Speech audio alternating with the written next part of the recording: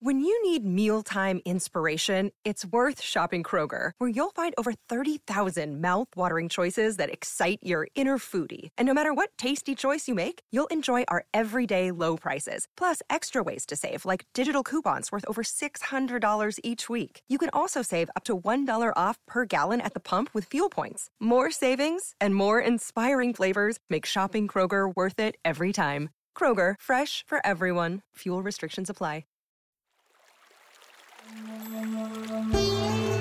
Hi everyone, I'm Deb Flashenberg. Welcome to Yoga, Birth, Babies, a podcast produced by Prenatal Yoga Center. We will be diving into everything prenatal yoga, birth, and baby related, hoping to inspire, educate, and empower you through your journey into motherhood. Thank you for listening.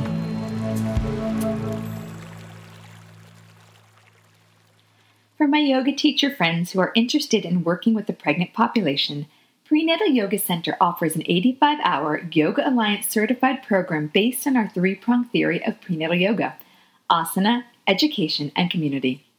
Once a year, we hold our 3-month immersion program in New York City. For those who cannot attend this training, Caprice and I are now traveling to different locations holding our training at hosting studios where we will spend 6 days working together, exploring and learning about prenatal yoga. This training consists of more than 50 hours working together. We also created a whole membership website with more than 20 videos corresponding directly to the manual you will receive. For more information, check out our website at prenatalyogacenter.com. Hope to work with you soon. Take care. Hi everyone, I'm Deb Flashenberg and I am your host for Yoga Birth Babies, and today we're going to talk about the baby side of Yoga Birth Babies, specifically breastfeeding. So I have Tamara Hopkins here, and let me tell you a little bit about her. Tamara Hopkins, FNP, RN, IBCLC, LCCE, CHHC, a very well-accredited lady here, is the director of Stork and Cradle here in New York City. She earned her nursing degree at New York University and her master's of nursing degree as a family nurse practitioner at SUNY Downstate Medical Center. Tamara began her career in obstetrical nursing and perinatal education in 1999. She then went on to become certified as a labor support specialist, Lamaze childbirth educator, lactation consultant, and a holistic health counselor trained through the Institute of Integrative Nutrition. Tamara brings her experience having worked at New York Presbyterian Hospital, Mount Sinai Medical Center, NYU Langone Medical Center, and Elizabeth Seton Birthing Center. She currently serves as the president of the New York Lactation Consultant Association. An impassioned advocate for birth and breastfeeding equity, Tamara speaks to nationwide audiences and is truly dedicated to helping mothers and families succeed with breastfeeding. Hi, Tamara. Thank you so much for coming on to Yoga Birth Babies and letting us pick your brain about everything breastfeeding related. Hey, Deb. Thank you for having me. It's a pleasure. Oh, it's such a pleasure to have a chance to speak with you. All right. So we're going to dive into, I'm calling this Breastfeeding 101. I pulled a menagerie of questions and I actually put out to our community, if they had breastfeeding questions or concerns, shoot me those questions. So that's how some of this came about. So we're diving into the whole world of breastfeeding and I thank you so much. All right. So first, before we get into that, I would just love to know a little bit about what brought you to breastfeeding and childbirth education. How'd that become your passion? It's sort of a long journey, but it started all the way back really when I was in the 6th grade. First learning about the birds and the bees and the babies coming together from 2 little itty bitty cells. It just amazed me. And I was fascinated about babies. I'm the youngest out of 8 children. So I had tons of nieces and nephews, and even my nephews were having babies. My nephew is older than me, so they were having babies. And I was taking care of them, and I wanted to become an obstetrician. However, I learned that in medical school, you needed to dissect a cadaver, and I was traumatized after taken to see The Night of the Living Dead, and I was seriously so afraid of dead people, it just kind of turned me off. And my sister is a nurse, and I started to read up about nursing careers, and I learned about nurse midwifery. And so that was it. I went to nursing school to become a midwife, and in my first year of college, I actually had a baby. And I had choice of finishing my organic chemistry class or going to childbirth class. And I brought a Lamaze book. I brought a breastfeeding book. I finished out my chemistry class. And I thought, how difficult could it be? The book told me what to do. And so I did everything the book did or said to do. And I experienced everything in my birth that I did not want. It was just not a great experience. I was not successful with breastfeeding. I couldn't even find La Leche League.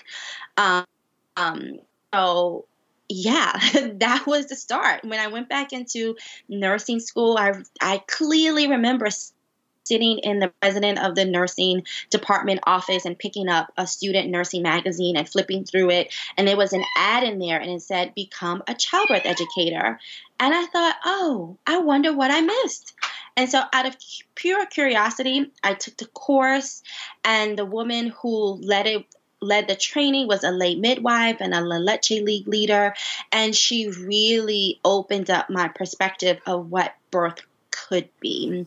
And she talked about the holistic aspects of birth and the dynamics of really touch and the mental and spiritual aspects of birth, and also the work of breastfeeding. And I went into nursing, like determined to really make this work for women. And as soon as I graduated, a year after working just regular med surg, I started labor and delivery, and I started teaching childbirth classes. And I loved it. I loved being on that side where I could really tell families, this is really what you need to know. The book is going to tell you just some theories and some basic stuff, but you really want to be sitting with someone that you can formulate a relationship with and talk and feel as though you can get some answers to get the real deal. I feel like that's what I miss. I needed somebody to tell me, no, this is what's going to really happen, and this is what you should do, and should expect. And so I taught a while at a hospital in New York City, and then I worked at the birthing center, a birthing center of Seton, which is no longer around. But that experience really also was a shock to my system, to go from the hospital to a birthing center. And I taught childbirth classes there, and the lactation consultant really put me under her wing, because it was very natural, I think kind of easy for me to help to get babies to latch and really help moms to understand how their babies were eating and when their babies were eating. And she really pushed me into the world of becoming a lactation consultant. And so I went into full training, and I have been I've been in private practice now for about 5 years. And so that is what led me. My baby is 22 years old now. And is she 22? Oh, my goodness. Yeah, she's 22. And it happened at her birth, a little earlier, but really at her birth is what led me to this journey. It's interesting. The more people I talk to, it's usually those that had something that didn't quite gel during their birth that led them to exploring further. I remember speaking with, I think it was Pam England, who said she was a midwife and the only one in her family that ended up with a cesarean. And here she was as a home birth midwife thinking, what did I do wrong, or what happened? And so it seems to be those that really find their voice, it's usually from a place of, I guess, turmoil. It's just something didn't go right and they want to figure out why. So thank you for sharing your story. I really appreciate that. Oh, you're welcome. All right. So let's jump into some of the questions that our community posed. So how would a mother who wants to breastfeed best set herself up for success? So is it vital to get information before the baby arrives, or does she need to have support ready? What do you think? Okay. I get so disheartened when moms come to see me and they have so much trouble, and they specifically say that their care provider told them it was a waste of time to take a prenatal breastfeeding class. I think that is the number one thing that every expectant mother needs to do Unless, of course, you've grown up and you've seen your siblings be breastfed, your auntie breastfed, your sister breastfed, and you've seen that whole progress from the beginning until they weaned, that's a different type of learning and knowing. But most women nowadays don't have that. They don't see that. And so to sit in a class for 2 to 3 hours, however long the class is, and really understand how the breast make milk, how the baby removes the milk from the breast, what's the process of the continuum of making enough milk for the baby, and then working through common issues such as sore nipples and mastitis or thrush and learning to pump, that is just invaluable, because once the baby comes, there is no time to actually sit and learn. The mental capacity for that, when you are trying to recover and try to read through a book and get that information, is not the same. So I would have moms search out where they think is the best place for them to take a breastfeeding class, and then call the insurance company and see, make sure you get a pump. Use your insurance benefits while you can, because who knows what's coming down the pike. So get a double electric pump with your insurance company, and then use your insurance for prenatal classes. So my company, Stork and Cradle, accepts insurance right away, but some insurance companies will offer out-of-network benefits. So it's important for moms to do that research now. What are the rules for your out-of-network benefit? Will they reimburse for a breastfeeding class? And if you have to pay for a lactation consultant out of pocket, will the insurance reimburse that fee? But definitely, without a doubt, if there's any class that should be taken, it is a prenatal breastfeeding class, and take the whole family if you can. Some classes that you bring everyone, other classes you may need to pay a smaller fee, but the partner and the grandmommies, because a lot of grandmothers haven't breastfed, and I hate to say it, but I speak in real terms, they can sabotage breastfeeding. So some grandmoms are the sabotagers and not the support network that a lot of families need and desire. So educating the grandmothers, the grandparents are important as well. Can I continue that question of what is it that you see the grandmothers doing? Is it that they say, oh, I didn't breastfeed, you don't have to? Because I see that sometimes the partners get nervous, like, oh, we don't know if you're getting enough. And the grandmother's saying, oh, we don't know if you're getting enough. In what way do you see partners or grandmothers sabotage the mom's breastfeeding? The exact way. They are concerned that the baby isn't getting enough. They've come from an era, or they've seen families put cereal in the baby's bottles very early for the baby to sleep. So when the moms are really talking and expressing themselves about being exhausted or being tired, and about the baby nursing all night, and they're trying to help, they're coming from a place of help, not understanding that is really the whole breastfeeding establishment, and they're saying, no, just give the baby a bottle. Oh, formula is fine. I heard that somebody gives their babies formulas at night and the baby sleeps really long. And so it's those things that they just don't understand how the body works with the production of the milk, and also don't have a lot of the skills to look at the baby and say, well, is the baby well fed or not well fed? And just because they look like they're rooting, or their tongues are sticking out, or they're smacking on their fingers, may not necessarily mean that they're hungry. Okay, yeah, so I support that completely, that we want the partners, everyone around the mom, to support her, because I've heard that from when I used to do my postpartum visits, the partner would often say, like, I'm encouraging a bottle because I'm concerned baby's not gaining weight. So I'm glad to hear it wasn't just, well, enough I'm glad, but it's interesting to hear that this is a phenomenon and that we need to have everyone supported. I remember my husband came with me when I took a breastfeeding class with my first child, and I'm so glad he did, because he took notes. And there was a point at like 3 a.m. when I was freaking out. I'm like, I don't know what I'm doing. And he pulled out the notebook, and It really helped. So I think it's important to have everyone on board and feel confident that the mom can do it, because she's hormonal and tired. And if she starts to feel, a lack of support, she may may cave. Absolutely. And even the moms, when they're in class writing notes, they forget too. Yeah. I would have thought that I knew all this, having been around babies for years. But as soon as it came to my turn, I'm like, I don't know what I'm doing. It's different. Yeah. So what can a mom expect in her first few days when baby's born? Lots and lots of nursing, short, intermittent spans of sleep. And unfortunately, she might expect to have some sore nipples. And that's just because you have this baby who's suckling on the breast at least probably 10 times a day in spurts of 15 to 30 minutes, and you're rotating the baby back and forth. And so some soreness may be expected, but we definitely don't want a mom to expect to have cracking or bleeding on the skin, developing scabs. That's not normal. Mm-hmm. So if moms don't know much about breastfeeding, can you talk a little bit about when the milk comes in and what happens before then?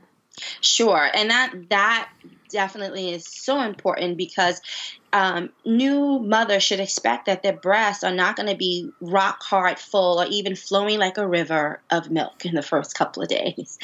The breasts start to make milk around the 16th week of pregnancy, and the same size that the breast is going to be the day of the birth is probably what they're going to be 3 to 4 days after the birth as well, because the baby's bellies are really tiny and it's just colostrum, which is dropped, super saturated with nutrients and proteins, antibodies. And so the moms who are listening, please know that it's normal if you don't leak, if you don't feel full or engorge. So that's the normal progression of getting the baby ready to take larger volumes, to actually get the gut prepared and ready. And I tell moms that if you don't feel a natural shift in your breast by day 5, then you should actually reach out to a lactation consultant. So with frequent feeding from the day that the baby is born, 8 to 10 times a day, short spurts or long spurts, expect one longer stretch of sleep each 24-hour period. And by day 5, with that type of stimulation, you should feel the breast kind of go from feeling soft to like blowing up and feeling kind of rocky and full. Maybe still not leaking, but absolute a shift and change, which would indicate that the milk has increased, or what we would call, quote unquote, the milk has come in or let down, and that's when moms start to get engorged. And on the baby side, once the baby starts to latch on, a mom should be able to obviously hear the baby swallowing as well.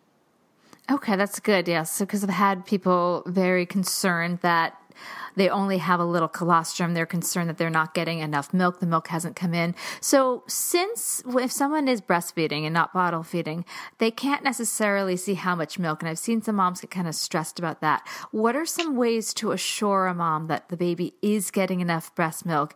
And how can you help mothers who feel that they're not producing enough believe that they are getting enough? Or I guess we can even add on to that if they're not producing enough, ways to help that. So that's kind of a big question. We can break it up. Okay, let me I'm going to break it up into time spans as well. So I like to kind of look at breastfeeding in the first 4 to 5 days, and then the older babies when they're after 5 days. So the first 4 to 5 days, how can you tell the baby's getting enough?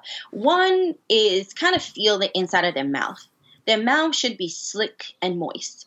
So if the mouth is tacky, your finger is getting stuck in there, you don't feel saliva, then they may not be getting enough. That's one objective way.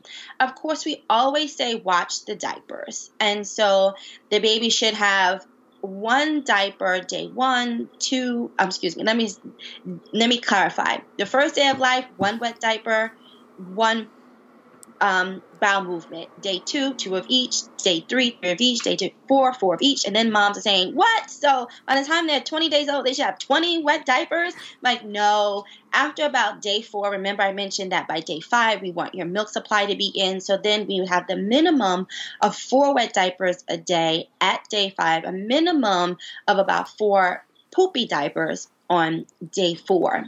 So that's the second piece. The third piece is after the baby nurses, the baby should pretty much look satisfied. So they should come off looking calm. Their arms should look pretty limp.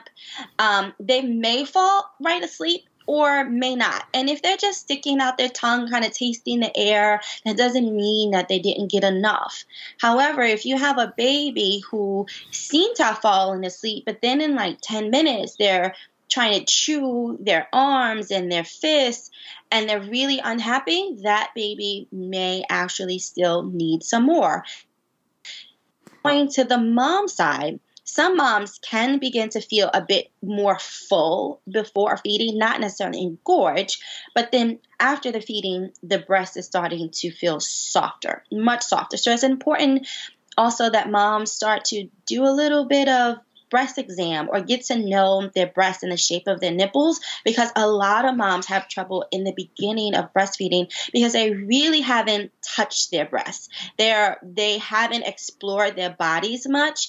And when it comes to bringing the baby to the breast, being comfortable shaping the breast and putting a hold on the breast so that you can align the baby to the nipple and bring the baby on is so, so important. So looking at yourself plain and clear in the mirror, get a sense of what the breasts look like, how are the nipples shaped, even if you can imagine how you would support the breast so they stay steady when you're bringing the baby on for a latch is also helpful.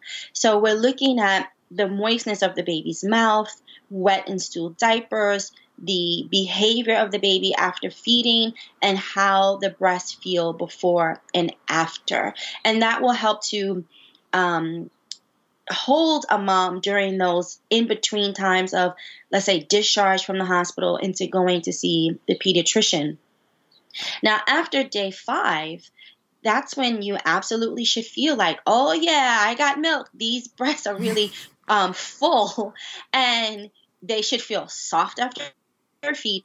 You should hear the baby swallowing, and the baby should be obviously contented after breastfeeding. Yeah, they get that little baby drunk look. That's what I always called it. This podcast is sponsored by Skylight Calendar.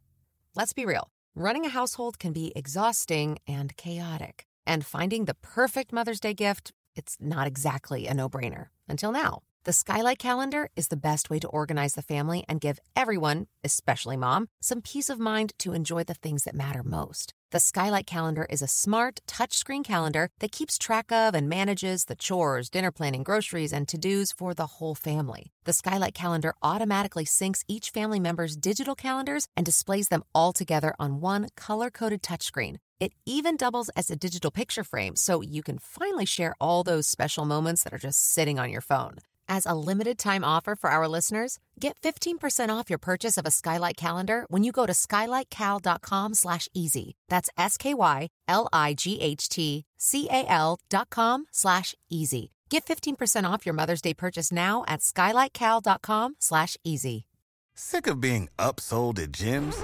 My guy, you're currently a base member? For $90 more, I can upgrade you to our Shred membership. For $130 more, you'll be a Swole member. And for just $300 more, you'll reach Sweat Platinum.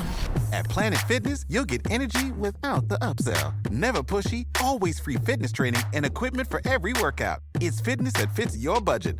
Join Planet Fitness for just $1 down and $10 a month. Cancel anytime. Deal ends Friday, May 10th. See Home Club for details. And also for moms out there that have never held a newborn, I want to share a small story that I remember doing my prenatal yoga teacher training almost 17 years ago, and I held a brand new baby, and all of a sudden I had my shirt was wet, and I had no idea why. And I looked down, it's kind of this mustard seedy yellow, and everyone laughed. And they're like, "Oh, that's the baby poop." I didn't know, as most women that may have not worked with newborns. So when you're saying a wet diaper and a baby's stool lets everyone know that a baby who's just having breastfed, the poop looks different. So what I experienced when everyone laughed at me was the baby poop dummy. It's kind of like a mustard seedy, kind of liquidy. So I just want to clarify that for those that are out there thinking, okay, note to self, wet diapers, poopy diapers. So poopy diapers for newborns are different than what you'll then have when they are eating. Yes. Solid food. All right, thanks. Yes, definitely. And then what about the mom that's thinking that she may want to give up because she feels like she's not producing enough milk? I would really need to sit and talk with a mom, and I want to hear what her concerns are. Where is she coming from in terms of her feelings? So is it that she had been given a plan and was told that she had to breastfeed the baby every 2 hours and pump every 2 hours and also supplement the baby every 2 hours, and she's just worn out and has gotten to a point where she's done? She's like, nope, I'm not doing all this. It's driving me crazy. Or has she gotten to a point where, she just knows her body is not going to produce enough breast milk, and in terms of mental health, that's the best thing for her to do, because staying up all night with anxiety or during the day having these excessive thoughts of what can she do to increase milk supply might be different than the mom who actually has a baby that is growing and thriving with breastfeeding, and in her mind, she thinks that she doesn't have enough milk because other people around her aren't supporting her. So it really would depend on where the mom is coming from with her thoughts and her desire to wean. And I just had a client a few months ago who just did not like the feeling. She did not want her breast to be full. And she was like, nope, I'm done. I want to wean. I know all the benefits. Just help me, please. And I helped her. And so we went through basic stuff, reducing the stimulation on the breast during showers, keeping something cold on the breast. We went even as far as prescriptive medications to help her wean off. So there definitely isn't a judgment on what moms need to do. I just want a mom to be super duper clear about why they want to wean. One, it is a long process. You can't just cold turkey stop without having a lot of issues or potential issues such as mastitis, which is not fun, or even a breast abscess. And then we don't want moms to then come back later on and be like, oh, I shouldn't have weaned. How can I start over again? Mm-hmm. Are there any medical reasons, or what reasons have you run into that someone doesn't produce enough milk? The number one reason is a mom that has insufficient glandular tissue, or what we call breast hypoplasia. And those moms, when we look at their breasts, the breasts themselves tend to be widely spaced apart from each other. They may be shaped in a tubular fashion instead of like a roundish shape. Also, these moms tell me that they didn't notice any growth in their pregnancy growth in their breasts during pregnancy, and they haven't gotten any engorgement in the first week of having the baby. Those moms sometimes can also have polycystic ovarian syndrome, or sometimes those are women who have gestational diabetes or have diabetes during their entire life. So those would be the main reasons why a mom is not able to, in addition to having maybe some sort of reasons for infertility. But I think it kind of circles back a lot to polycystic ovarian syndrome. What's interesting, I had a conversation with one of our teacher trainees who had a breast reduction when she was in her teens. And now that she is in her late 20s and things look a lot different in her life, she's now thinking, she's concerned that she won't be able to breastfeed. Have you heard of that happening? Yeah, women who have had any type of breast reduction can go on and they can make some milk. It really just depends on what the breast looked like before, how, in terms of shape, how much the breast was reduced, and how long prior to giving the birth. With every menstrual cycle, the breasts change and they grow, and then they do a tremendous amount of change and and growth during pregnancy. So we are absolutely concerned about the surgery where the surgeon would remove the entire areola off, severing not only the nerves that speak to the brain to release the hormone prolactin and oxytocin, but also severing the ducts. So whatever mammary glands are left in the breast, sometimes there just is not a highway leading directly to the nipple. So those moms who have had prior breast reduction can still produce milk, but then we have to see, can the milk come out? Mm-hmm.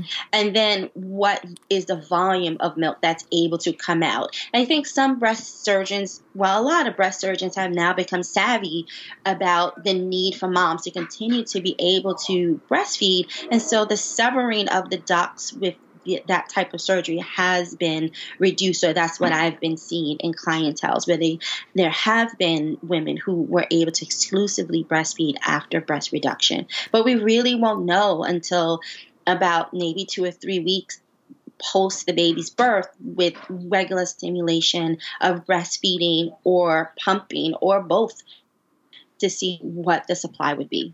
All right, well, I'll let her know once this is out to take a listen to that. I'm going to switch gears to pain during breastfeeding. So I remember listening to a webinar when I was renewing my Lamaze certification, and the facilitator actually recognized that there's pain, there could be pain at the initial latch, but it should ease up while feeding. But I've also heard other opinions that there should never be pain. What is your opinion? My opinion is that we have to be in the real world and understand that the majority of moms are going to have some discomfort. And I really think it's a disservice to say that it's not going to hurt. Like, breastfeeding is not going to hurt. And that's not to say that it's going to hurt and that's the right thing to do. You know, if it's uncomfortable, if it hurts, that's your first cue to get help. So it's a common thing to do, and it's going to be different for every mom, because different moms have different responses to pressure, to sharp pain. Different moms have different shapes and sizes of nipples, also babies. So if we have a mom that has a really, really large nipple and we have a premature baby, or even a baby that might have a restriction in the mouth, such as a tongue tie, she's more likely to have pain versus a mom that does not have a large nipple and a full-term baby. So it's important for moms to expect that they may experience some type of pull and tug, and they may get soreness. And if they do feel pain, it's not an uncommon thing. That is their cue to get someone to come in there and help them. And so then you were also mentioning what we don't want. Like, there could be pain. We want to get someone to help. But what about cracked nipples? I had a friend that recently had a baby, and she texted me that her nipples were cracked and bleeding. And so I want to always make sure I have the information. I told her I had some like Earth Mom Angel Baby boob balm, and so or nipple butter, and that's what I use. I love that stuff. Yeah, it's great. I still have it. But what besides that was the only remedy I had in my mind. What can someone do when they have salt water? Nipples? Oh, okay. That is the most simplest thing to do. And no, ladies, it does not burn. So this is what you want to do. Get a mug of water, just like a mug you drink your tea out of. Fill it up with water and put half a teaspoon of salt in that and mix it up and make a solution. And keep it in the refrigerator. So when you're really sore, if you have cracking, number one thing is we need to keep it clean so that you don't have bacteria from your hands or the skin inching into the breast, which could possibly develop into mastitis.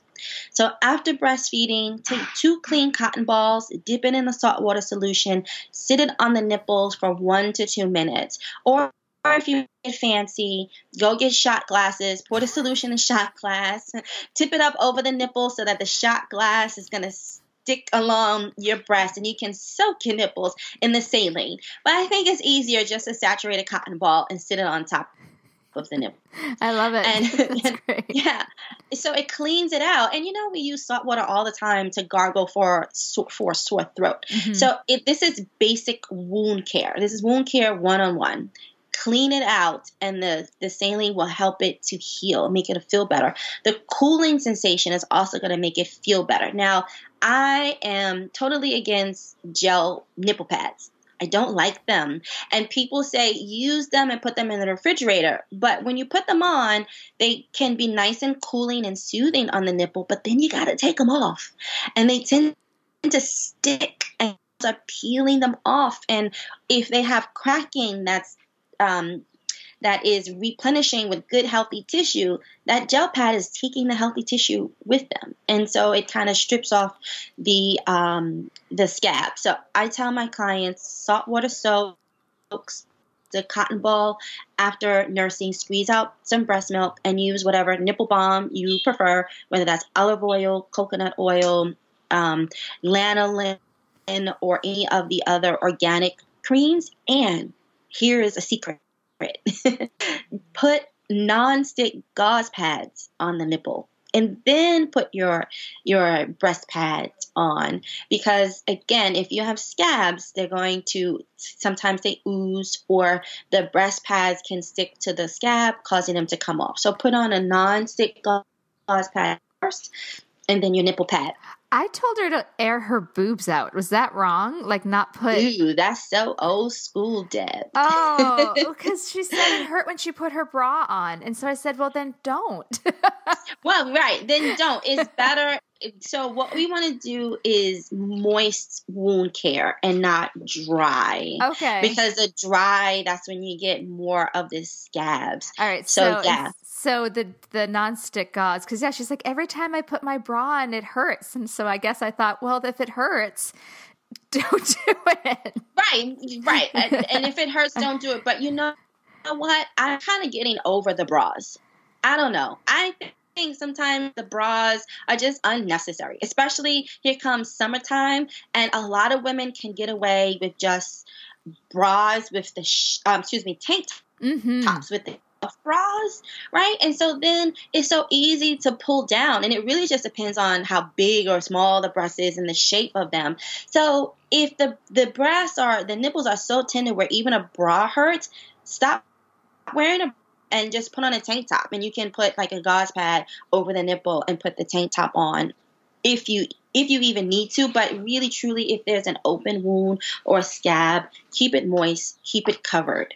Sounds good. Yeah. And I'm going to just plug something. It's totally not a sponsorship situation, but when you said that about the tank top, and I can't believe it, I still wear my Glamour Mom. Do you know that company, Glamour Mom tank tops? Yeah. Because I loved them when I was breastfeeding, and the length is so perfect when I'm teaching. So I'm going to just plug it. This is like not a sponsorship. They didn't pay me for this, but summer's coming up.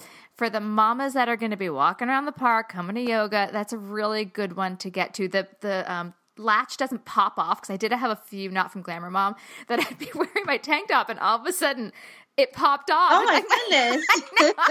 It wasn't so good. So I'm just going to plug that, since you happen to mention, ditching the bra and just going for the tank tops that have the little shelf. All right, let me get back on track. I got off a little bit. So we started talking a little bit about lactation consultants. So if something hurts, get help. So I know that there's lactation consultants, there's lactation counselors. What should somebody look for in getting support? Are there any red flags that maybe they're not the most educated, or what do you think? If you are looking to hire someone to come help you and they say that they are a lactation consultant, you want to verify that credential on there are several places that you can go. So the first one is you would go to the International Board of Lactation Consultant Examiners website. And so that's IBLCE.org. And they have the listing of everyone who has passed the exam to become an International Board Certified Lactation Consultant. And what you want to really understand about those people, the IBCLCs, is they have extensive training, not only in didactic, or what we would call just education and going to classes, but they also are required to have clinical mentorship or clinical work with other IBCLCs before they are able to take an exam. And anyone who is not an IBCLC, has only needed to take education hours and they're not required to have any clinical hours of working directly with an experienced breastfeeding support person or work with moms before their certification. So it depends on what type of work or what type of help you really would need to decide, is a counselor enough? Is a breastfeeding educator enough? Or do you need an IBCLC? But because the term lactation consultant is not regulated, there are a lot of women and men who are in the field who use the title lactation consultant, but they are not an IBCLC. So that's the number one thing you want to look for. And I would also, if you're in New York City, you want to check the New York Lactation Consultant New York Lactation Consultant Association website, and that's nylca.org for an IBCLC. And if you're across the nation, you can look at uslca.org or ilca.org, which is International Lactation Consultant Association.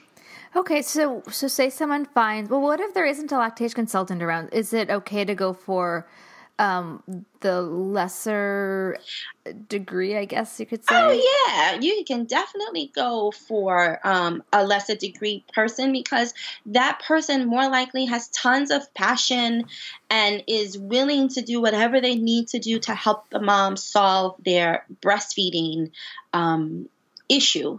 So you want to look at La Leche League leaders and lactation counselors and certified breastfeeding educators and peer counselors at WIC and other mom support organizations such as Reaching Our Sisters Everywhere and Baby Cafe, Baby Breastfeeding USA. All of those places are also good start for breastfeeding help. Cool. So now, say someone has someone, they've come to their house or they've gone to a La Leche or something, or just maybe a mom's group. Are there any red flags of advice that you've heard? Like, I know there's controversy about nipple shields, and clearly I was wrong about my advice about not putting the bra on and airing the nipples out. So, although I've never claimed to be a lactation consultant, I just went with common logic on that one. But are there any red flags that if a woman is receiving advice that she might say, I'm not quite sure about this?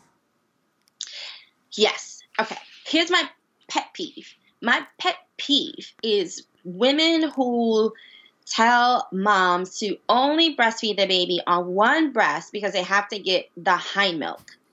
It drives me crazy.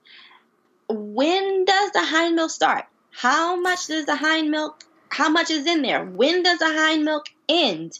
When is she supposed to switch? How does she know that the baby is swallowing? None of those questions are ever answered when it's just on blog posts or people just mention to the baby.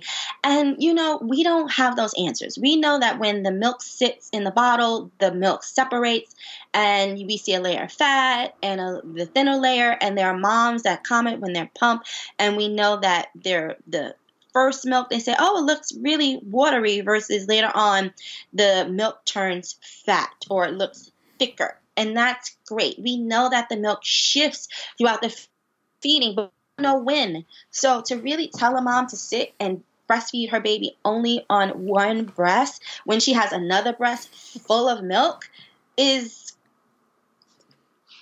a little crazy to me. Okay. So I want moms to watch their baby's nurse. So let's just say your baby has probably gotten all the fatty, rich milk when they're no longer swallowing. So putting it into context about actually how to make sure the baby is draining both breasts, getting in enough milk, and the mom making a good amount of milk. So that's my pet peeve. I think that's one of the worst advice that's just kind of thrown out there. Now, if your baby is instinctively only feeding on one breast and they're feeding pretty frequently, maybe every 2 hours, that's not a big deal. But I've had moms come into my office. I'll never forget this one mom. I don't even think the baby maybe was 6 weeks old, but for like 3 weeks, she was nursing the baby on one breast for 6 to 8 hours a day.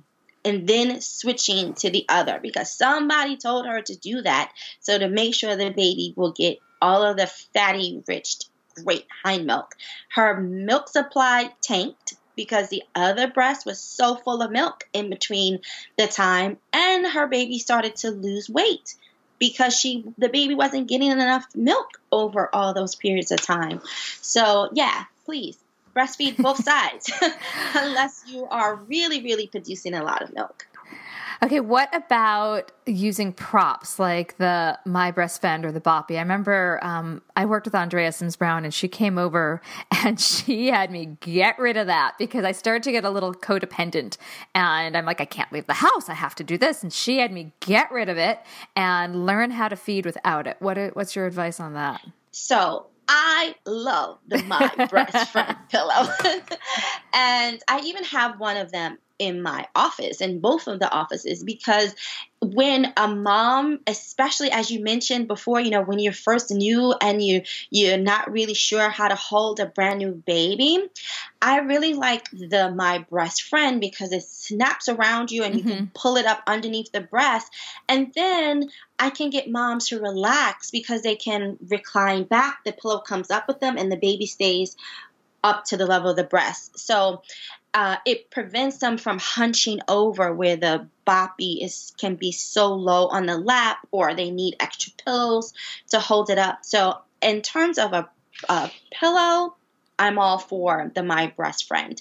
And then once she starts to get really comfortable with handling the baby, the pillow comes away, and then we start to nurse without it in a reclined position, holding the baby up to the breast, and also getting them ready for breastfeeding in public. Well, I think that's where I was at because it was like 3 weeks, and I was, as I mentioned, I was a little codependent, and I was just freaking out. I'm like, how do I leave the house? I don't have my breast friend with me. And so she took it away, and I was really glad. It felt very liberating when she did. I'm like, I can get out. But so you're saying in the beginning, supports like that can be really helpful, but at some point, don't have a codependent relationship with your breast pillow. Yes. Okay. The pillow does not make your latch. No, okay. It's all about the latch. All right. So what's a basic breastfeeding schedule look like for a baby that's feeding on demand? There is no schedule. Well, I mean, like how often should, that's guess I'm trying to get at. How often should a mom expect she fed, baby napped, baby's now awake? How often, like what's her time period on average between finishing to starting? All right. So I'll start with a 1 month old. Let's say that a 1 month old should be on hopefully some type of a predictable pattern. And typically what a mom can expect is that her baby is going to be feeding closer to the every 3 hour range, unless she has a smaller capacity to hold a lot of breast milk in, but closer to an every 3 hour range. And it doesn't have to be every 3 hours or so, but she should absolutely be looking for is that the feeding time should decrease. So instead of sitting and nursing for 45 minutes, as the baby gets more efficient with draining the breast, those feedings can drop to like 10 to 15 minutes total, maybe 20 minutes. And that's where learning to tell if a baby is swallowing really kicks in and is very important. That's important to know. So what are some milestones for breastfeeding? So you're saying they start to space out a little bit after? I think they first start to shorten their breastfeedings before they start to space out. So the feeding sessions get shorter, and then the feedings can space out a bit. Very rarely will I find a mom who is able to breastfeed every 4 hours. Moms are around out there, but it just depends on her and the baby. So there's so many variables to make this feeding schedule. But the next milestone outside of the feeding spacing apart, I think, is the length of time that the baby begins to sleep overnight. So instead of a baby waking up every 2 hours, they slowly start to then sleep for 4 hours and then 5 hours. And that's major. I remember with both my kids, when we hit like a 4 or 5 hour period, it was heaven.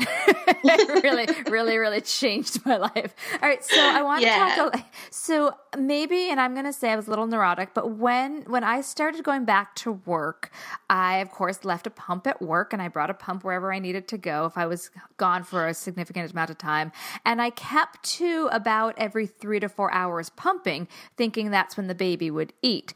Was I being crazy, or is that kind of what a pumping schedule looks like for a mom heading back to work? No, that's a great schedule. I think the priority when you're going back to work is to try to get your body into a pattern where you can sleep as long as possible at night and then keep up the rhythm of pumping during the day. So I typically tell my clients to try to pump no later than every 4 hours during the day. Every 3 if it'll work in your schedule. And then pump before you go to sleep. And then breastfeed when you wake up in the morning with the baby. And so I'm more concerned, and a lot of moms as well, about nighttime, right? Because you want to sleep. You're doing a lot. You're breastfeeding and working and pumping and rushing home and probably cooking and preparing meals and bottles for daycare. So yes. And also when moms are at work, really getting an efficient pumping pattern where you're massaging and compressing, making sure that you feel as though your breasts are getting drained efficiently. And the first sign that the breasts aren't getting drained efficiently, try to get some help, make a few phone calls, because you don't want that milk supply to start to drop. And it could be as simple as changing the size of the breast shields for the pump, or changing the little white membrane or any type of suction membrane, depending on what pump you have. Absolutely. I remember one time the membrane had ripped on one of the sides, and I was like, why is this one breast not producing? And then I looked at it, and because it didn't have suction. So I worked myself into a frenzy within a very quick, short amount of time of, oh my God, I've stopped producing this one side. And it really was something so fixable. So what advice do you have for women who want to keep exclusively breastfeeding at work? You said like 3 to 4 hours, breastfeed try to breastfeed in the morning. Is there anything else they can do to try to keep that going if that's important to them? Yeah, it may actually include breastfeeding the baby at night. If the baby still wakes up, I don't recommend waking up the baby to feed. Maybe even pumping in the middle of the night. Or it could mean that when you come home from work and you breastfeed right away, you may need to also pump after another feeding. So those things are important. Some people might be mad when I say this. So if you're mad at me, I'm sorry. But you got to be careful of the type of birth control that you start. So it's very controversial, and there's not a lot of research to back this. It's just anecdotal reports, or my colleagues, we seeing this out in our offices, is when moms, especially if a mom is already kind of teetering on the edge of having enough, when she starts the mini pill or that IUD, the Mirena or the Skyla with progesterone, if her body doesn't adjust perfectly to it and she starts breakthrough bleeding, those things can make the supply drop. And if a mom starts to get her menstrual cycle, the milk supply is going to drop. And then there's going to be a drop off at ovulation, and it comes back up when the bleed starts again. So you need to be mindful of that. I don't have the evidence to say that it would happen with every mom, but if you are in a pattern where milk supply is an issue for you, then you want to really do your research. That's great information.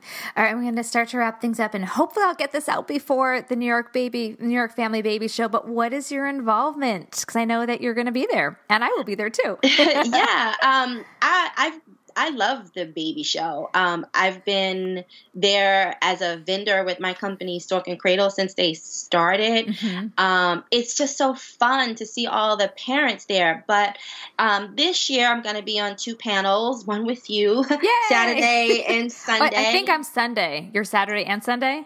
Yeah. Okay, cool. So talking about breastfeeding, talking about childbirth classes, and I am currently the president of the New York Lactation Consultant Association, and we will be there as a group because the New York Family Show is going to be honoring the work that lactation consultants actually offer to families within the city. So I'm really excited about that. That's great. And so if I don't get this produced in time for that, because it's only, I think, next week, I also want to take a shout out because, podcasts everyone listens to everywhere.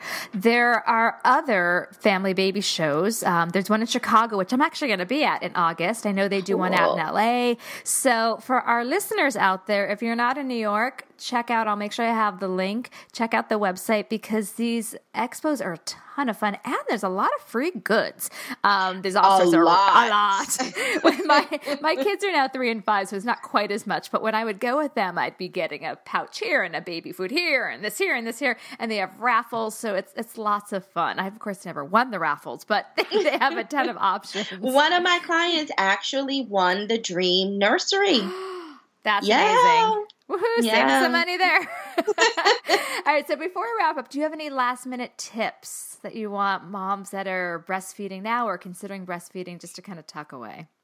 Yeah, I would say so many people on social media and you're searching for answers.